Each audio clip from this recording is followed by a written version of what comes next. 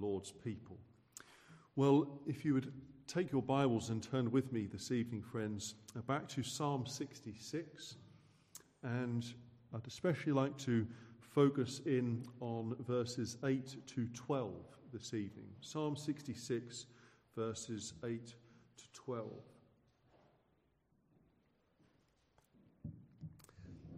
O bless our God, ye people, and make the voice of his praise to be heard, which holdeth our soul in life, and suffereth not our feet to be moved. For thou, O God, hast proved us. Thou hast tried us as silver is tried. Thou broughtest us into the net. Thou laidst affliction upon our loins. Thou hast caused men to ride over our heads.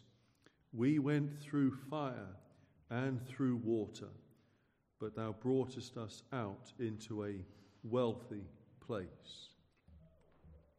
If you were to go to the National Gallery in London or some other great art gallery, you would be able to see many masterpieces by artists of past and present.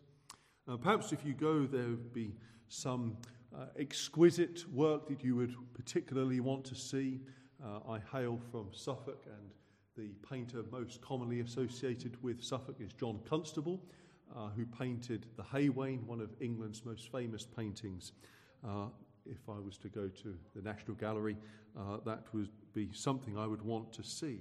But if you go along to a gallery and you want to look at some exquisite painting, you need to stand in the right place, because if you were to stand, and excuse the slight humour in this, but if you were to stand with your nose pressed up against the painting, you would not really understand why it was so special. No, you need to stand back, perhaps even to the back of the room, to really take in the grandeur and the detail, the beauty of that painting.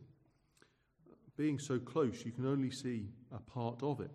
Or if you're in some national park, like the Peak District here on your doorstep, the Yorkshire Dales, the Lake District, or somewhere up in Scotland, and you were down in the valley, perhaps amongst the trees, and you would then begin to think to yourself, well, national park, is not that much different to where I would go near home. What's so special about it? But if you were to get up on the mountaintop and then see this glorious vista in front of you, then you would understand, yes, this is a national park because it is spectacular, it is beautiful. The same applies in the Christian life. When we are in the valley of affliction, we don't understand what is happening. Things don't make sense to us. And so what we need is to come to the Word of God to give us that panoramic view, that proper perspective on what is happening, to understand our experience and to see the full picture, and perhaps then we can understand what God is doing. And that really is the picture that the psalmist paints for us in these verses here. He speaks in detail and a wonderful picture form how God deals with his people. And so we're taking as our theme this evening God's unsearchable ways with his people. God's unsearchable ways with his people. And we'll see three things about the Lord's unsearchable ways. First of all, the preservation of his people. Secondly, his testing of them. And thirdly, his blessing upon them. His preservation, his testing, and his blessing. The psalmist, as he often was moved to praise. And the psalmist never praised the Lord for no reason.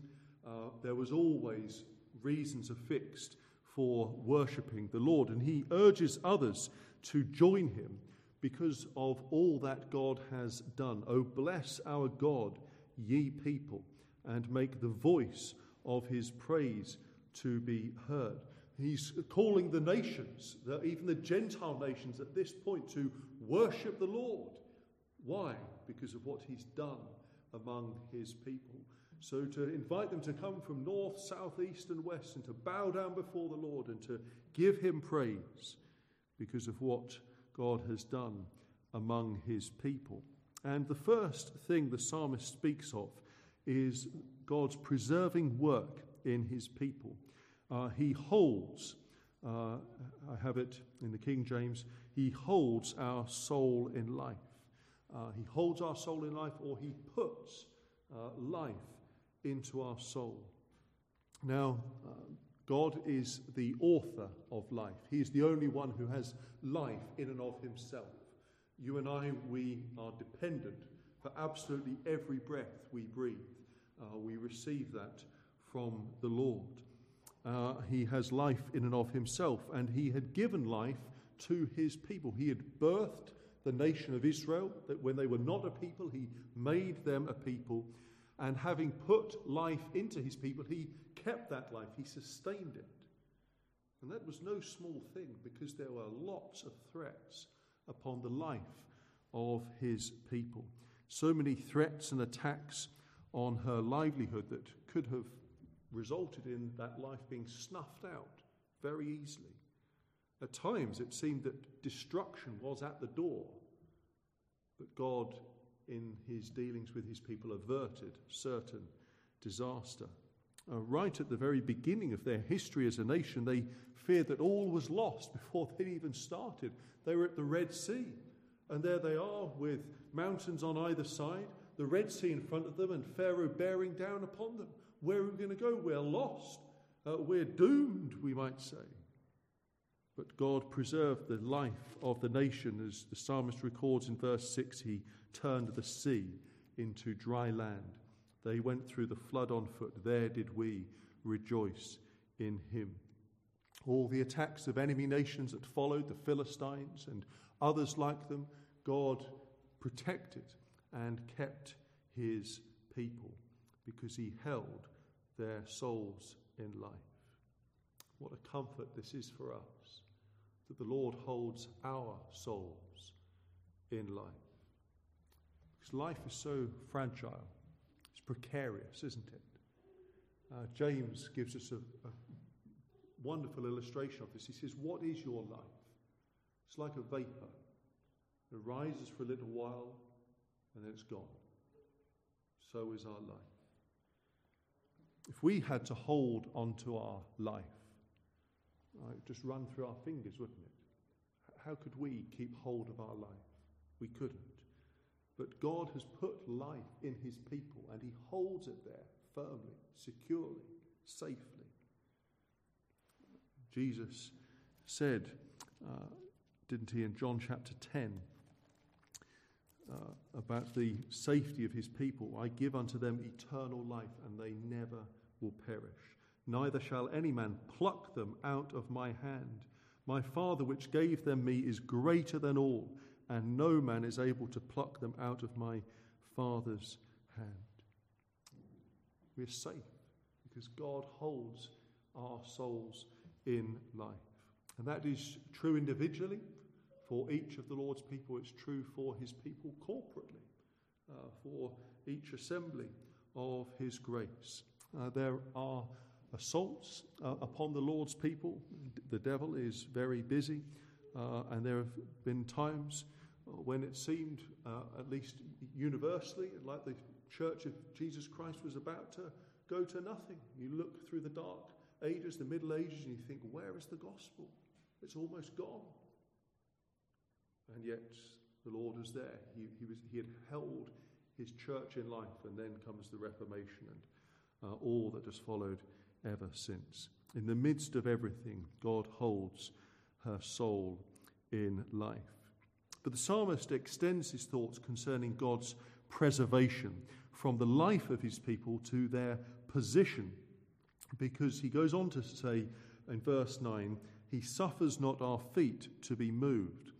Literally it is, he does not give to staggering our feet.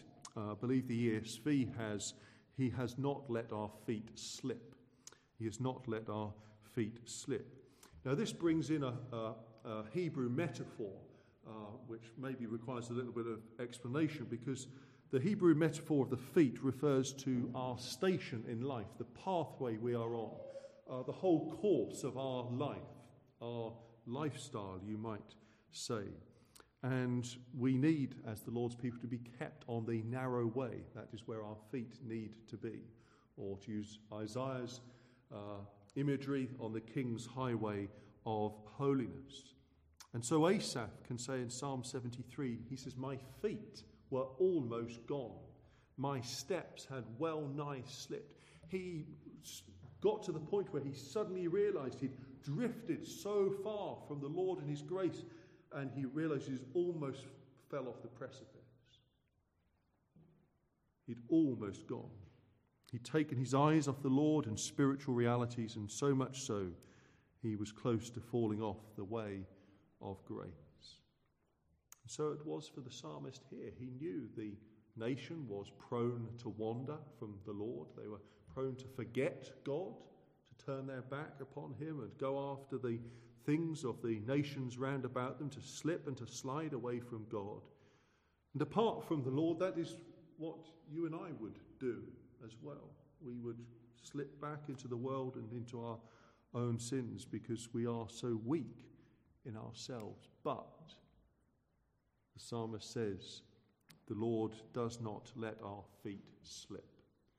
We may stagger a bit, we may stumble, but ultimately the Lord ensures that our feet do not slip. Hannah, that great woman of Old Testament scripture, in her great praise to the Lord following the birth of her son Samuel, the answer prayer there, she said, "The Lord will keep the feet of his saints." And elsewhere the Bible tells us he will never suffer, he will never allow the righteous to be moved. And so though it may feel spiritually like our legs are tired, our feet are just wanting a rest and ready to give up, our knees are getting feeble, God will keep his people. The people of God may feel that they are nigh to slipping from the way, but God will maintain his people. He will keep them by his power in his way. So the Lord preserves his people. He preserves them in life. He preserves them in his way. He doesn't allow their feet to slip. And so the psalmist calls everyone to praise the Lord. He calls the whole world to praise the Lord, just what he's doing among his people, that he's keeping them, he's preserving them. But in case anyone thought that he wasn't painting a realistic picture, he goes on, secondly, to speak of the testing that God brings to his people, the testing God brings to his people. And this is something that happens to all of God's people. Augustine of Hippo, the great church father of the late 4th and early 5th century, he put it so well. God had one son on earth without sin, but no son without suffering. One son without sin, but never one without suffering. And God brings suffering into his people's lives for a multitude of purposes, and the psalmist draws our attention to two of them. First of all, he speaks in verse 10 of the purpose of refining our graces, he says, "For thou, O God, hast proved us, thou hast tried us as silver is tried." God does preserve his people. He keeps them, but he tests them, and sometimes tests them sorely. And this word prove means to scrutinize, to examine, to probe, to investigate. Just like a jeweler would examine a diamond under a microscope to see if it's authentic, to see if it is the genuine article. So the Lord looks at his people to see if they are genuine. He subjects them to certain tests to see, and so they can also see that what is in them is true faith. I had the opportunity to see a jeweler do that once. I needed to get a ring for a young lady a few years ago, and I remember watching the jeweler. Of course, he knew all his diamonds were right, but to actually check the quality of them. And I remember being astonished. He looked at the first one, he said, well, that's not very good, and got onto one that he was much happier with. But the Lord examines and tests his people in that way to see if they are genuine. And that testing means probing and searching spiritually. It can be quite an uncomfortable experience, like some medical examinations can be uncomfortable. The Lord comes with his word, and it's a sharp, two-edged sword, isn't it? It pokes us, it prods us, it makes us feel uncomfortable. That is what we need in the preaching of the word of God, to get into our hearts and souls, to uncover our sins, to face us up with who we are. Preaching can be too soft. Of course, we don't also want preaching that is too hard either, but preaching needs to bring in the cut of the word as well as the comfort of it too. And the psalmist furthers his point here by giving us this illustration from silver. He develops the idea further by the image of a silversmith refining his silver. Now, children, if you were to go various places on the planet, Africa would be one place I should think, South America another, and if you dug deep enough into a mine, you would come across what they call silver ore, and that is basically a lump of rock, and that's got silver in it, but you need to subject it to a lot of processes in order to get the silver out that can then be used for jewellery and all sorts of other things. But in amongst that silver is all sorts of other impurities, and they need to be taken out. And so one of the things that would have been done in the time of the psalmist is to subject it to real heat, to put it in the fire. And as the rock heats up, things begin to melt. And you get the silver, and then on the top you get the scum that comes to the top. And a very careful silversmith can skim that off, so that he's just left with the pure silver underneath. God doesn't only want to see if there's genuineness in our profession, he wants to remove the impurities as well. Because there's a lot of dross, a lot of muck and filth has to be removed out of our lives. We have a lot of sin with our grace.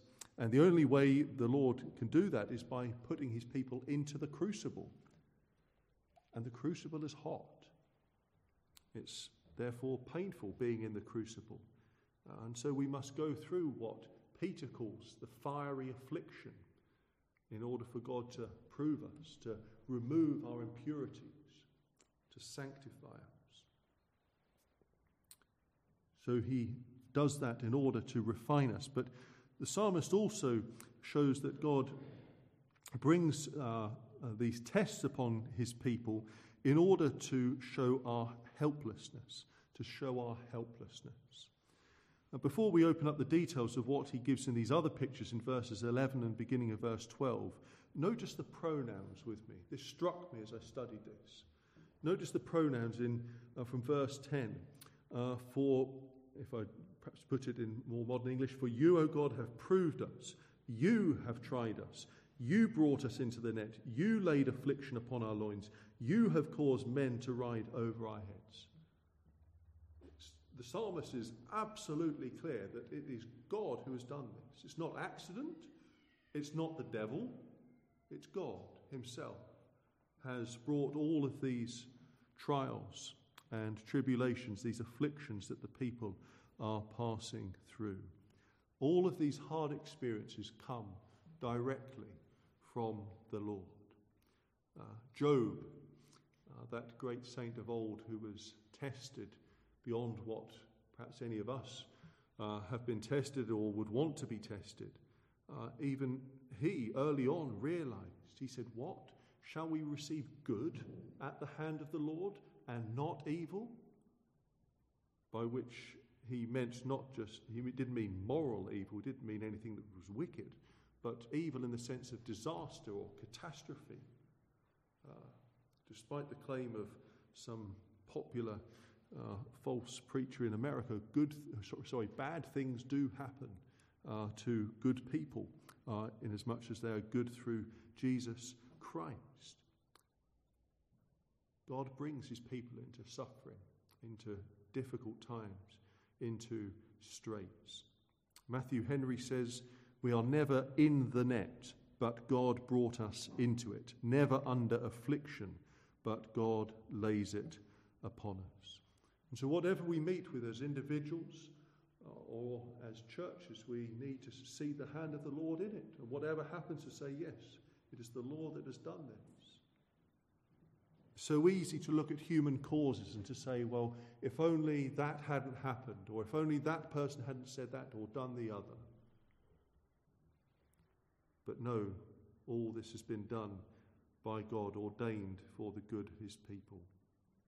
In the early church, there was a man called Babylas, and he was eventually martyred for his faith, as many were in the early church. And it is recorded of him that as he went to the place of execution, he said these words, "Be now joyous, O my soul, the Lord is doing good unto thee." Be now joyous, O my soul, the Lord is doing good unto thee. That's staggering, isn't it, to think that a man could face his place of execution in that way, seeing the Lord even in it. Oh, that the Lord would give us grace to meet our lesser trials with such fortitude and joy. And so God brings trials to his people, and these three pictures show us that they come to show us our weakness or our helplessness. Paul put it so well, and I hadn't noticed it until we read it earlier, but in 2 Corinthians chapter 1, he says there in verse 9, "We had the sentence of death in ourselves. We suffered in this way," we might paraphrase it, "and for this purpose, that we should not trust in ourselves, but in God which raiseth the dead." Well, we are all prone of us to self-sufficiency, to trust on ourselves. And one of the great purposes God has in trial and affliction is to drive us out of ourselves and to drive us to lean upon him. Well, these three pictures then quickly. First of all, we're told that he has brought us into the net. Brought us into the net. I wonder, children, if you've ever seen pictures or video clips perhaps of animals that have been tangled in a net. Maybe a turtle or a shark or a dolphin. They're caught in one of these fishing nets at sea, and they thrash as hard as they can to get out of it, but they are stuck. And of course we hope that someone will be able to cut them loose and they'll be okay. But they, no matter how much they struggle, they cannot get free. They're stuck, totally tangled up. God sometimes does that to his people. He brings them into experiences whereby they are perplexed and confused, and we try all sorts of ways to get out of it, and yet there's just no way through. We do well for trying, but in the end we just have to fall back and say, "Lord, help me. I'm stuck." We're exhausted through our efforts, and so the Lord teaches us that way our great helplessness. And we have to ask the Lord to take our feet out of the net. Psalm 25, verse 15. But at other times, the Lord lays affliction on our loins, or in the ESV, you laid a crushing burden on our backs. That's a good translation. That captures the thrust of it. It's on the focus, the loins is on the lower part of the back, the part of our back that really feels the burden if we're carrying a load, a heavy backpack, or, as I've done in former employment, sacks of potatoes. You eventually feel the stress there in your lower back. And this is a picture of a spiritual reality, because that is what it can feel like the Lord is doing with us at times. We're weighed down. We feel the burden of it. We're encumbered and bowed down under the weight of our experience. And we feel we can't carry on. Lord, I can't carry this weight any longer. Well, what's the point of the Lord doing that? Well, it's to show us that we are weak. We need him, and that we can come to him and cast our burden upon the Lord, and he will sustain us. Now that can be difficult in and of itself in order to be able to actually cast our burden on the Lord. The Lord has to teach us even that. But the Lord shows us through putting burdens upon us how much we need him. But then thirdly, he speaks in verse 12 of the Lord causing men to ride over our heads. The psalmist says this time of testing can feel like we're being run over by a troop of horses. You may have seen films, reenactments of this, but a cavalry charge in medieval times was a frightening thing. To be able to stand there against it as 50, 100, 200 or however many more heavy horse with riders and lancers and all the armour are charging towards you, the ground shaking and knowing they're just going to come right at you regardless of whether you're there or not, a terrifying thing. And of course, if the infantry lines broke, people just got crushed underfoot. There's no mercy whatsoever. And the Lord's people pass through experiences like that. They can feel that people are just treading all over them. They're crushing them. And there's nothing we can do. What can you do if a horse rides over you? Lord, help me. Help me. No strength to do anything but just to cry out, Lord, save me. Lord, help me. And so the psalmist speaks here about the great testing he brings his people into.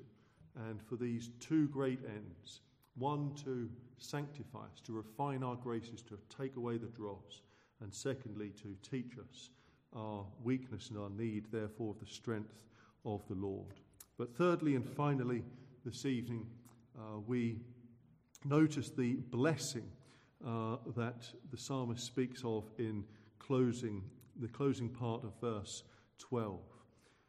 Having recounted all of the troubles that the Lord had brought upon his people, the psalmist exclaims, "We went through fire. We went through fire and through water." But notice, my friends, they went through. They were in fire. They were in water, in the floods, but they went through. They came out the other side. The fire ultimately proved them, only proved them. It did not consume them. They were not swallowed up by the floods of waves. And that is what God has promised to his people, as we read right at the beginning of this service in Isaiah 43. The Lord's promise to his people, when you pass through the waters, I will be with you, and through the rivers they will not overflow you. When you walk through the fire, you will not be burned, neither shall the flame kindle upon you, for I am the Lord your God, the Holy One of Israel, your Saviour. And so the psalmist, he can look back and see all that the people passed through, and he was with them, it would seem. But they came through it. They came through it. There was an end to it. All things last and have an end, as shall please my heavenly friend, was the way the hymn writer put it. And so whatever it is for you this evening, my friend, individually, corporately, here as a church, the affliction has a set time and length and intensity, all ordained and decreed by our faithful Father. And if you are his, you will come through it. You will come out the other side. It will not consume you, because God will not allow it to consume you. He will not allow the fire to burn up his people. He will not allow his people's heads to go down under the waves. But then notice with me the wonderful conclusion that he speaks of. He said, we went through fire and through water, but, and oh, how we praise God for the buts of Scripture, the buts of God's intervention, the buts of God acting. He said, but you brought us out into a wealthy place. They were sore tested and tried. At times they felt they were going to sink or be burned up, but God brought them through and saw that there was great blessing on the other side. What we have here is a wealthy place, or in the ESV, a place of abundance. And this word wealthy is only found in one other place, a very well-known passage, Psalm 23 in verse 5, where the psalmist speaks about my cup running over. And it is that idea of overflow or running over that is at the heart of this word.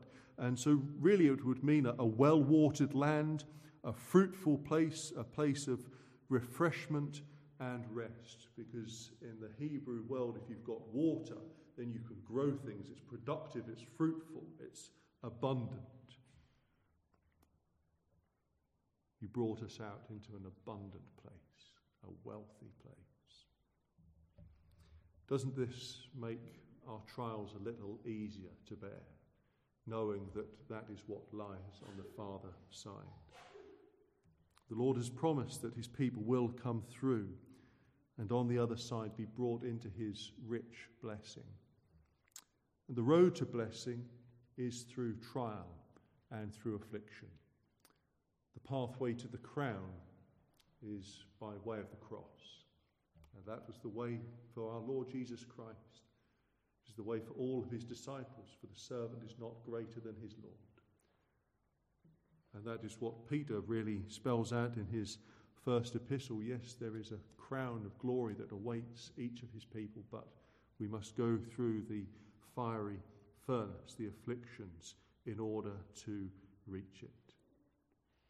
Perhaps this evening, my friends, you are in the thick of some trial that the Lord has brought upon you. You cannot see the end of it. You have no idea how it might be brought to a close. You don't understand it. Why, Lord, has this happened to me? Why is it going on so long? What is the point of it all? And of course, all of those things then weigh heavily upon us, don't they? All those unanswered questions and the difficulties, the pain of our circumstances. This evening, my friend, I would invite you to come with the psalmist, stand back and look at what God is doing. Take in that panorama. Yes, we might be in fire, we might be in water, we might be in the net, we might have people rushing over our heads like horses, but God is at work. He's doing things, he's accomplishing things for his glory. Stand back and see his whole plan and purpose, see the glorious and bountiful outcome and God's way through it all. God will bring us through. He will bring us through to that place of abundance, and how we should then join with the psalmist in worship of God, to bless our God, ye people, and to make the voice of his praise to be heard. To say with the psalmist in Psalm 107, "Oh, that men would praise the Lord for his goodness and for his wonderful works to the children of men." And surely once we are on the other side and we look back, and particularly from the vantage point of eternity, when we see all the way the Lord our God has led us, we will see there were no mistakes. It was all good, all done in love. And it has all worked salvation in his people. Truly, the Lord's ways with his people are unsearchable. They are unsearchable. They are beyond our grasp. And this is what Paul says, and I leave you with Paul's words being far better than mine, because they are Holy Spirit words as well. He says in Romans 11, "Oh, the depth of the riches, both of the wisdom and knowledge of God. How unsearchable are his judgments, and his ways past finding out. For who hath known the mind of the Lord? Or who hath been his counselor? Or who hath first given to him, and it shall be recompensed unto him again? For of him, and through him, and to him are all things, to whom be glory forever.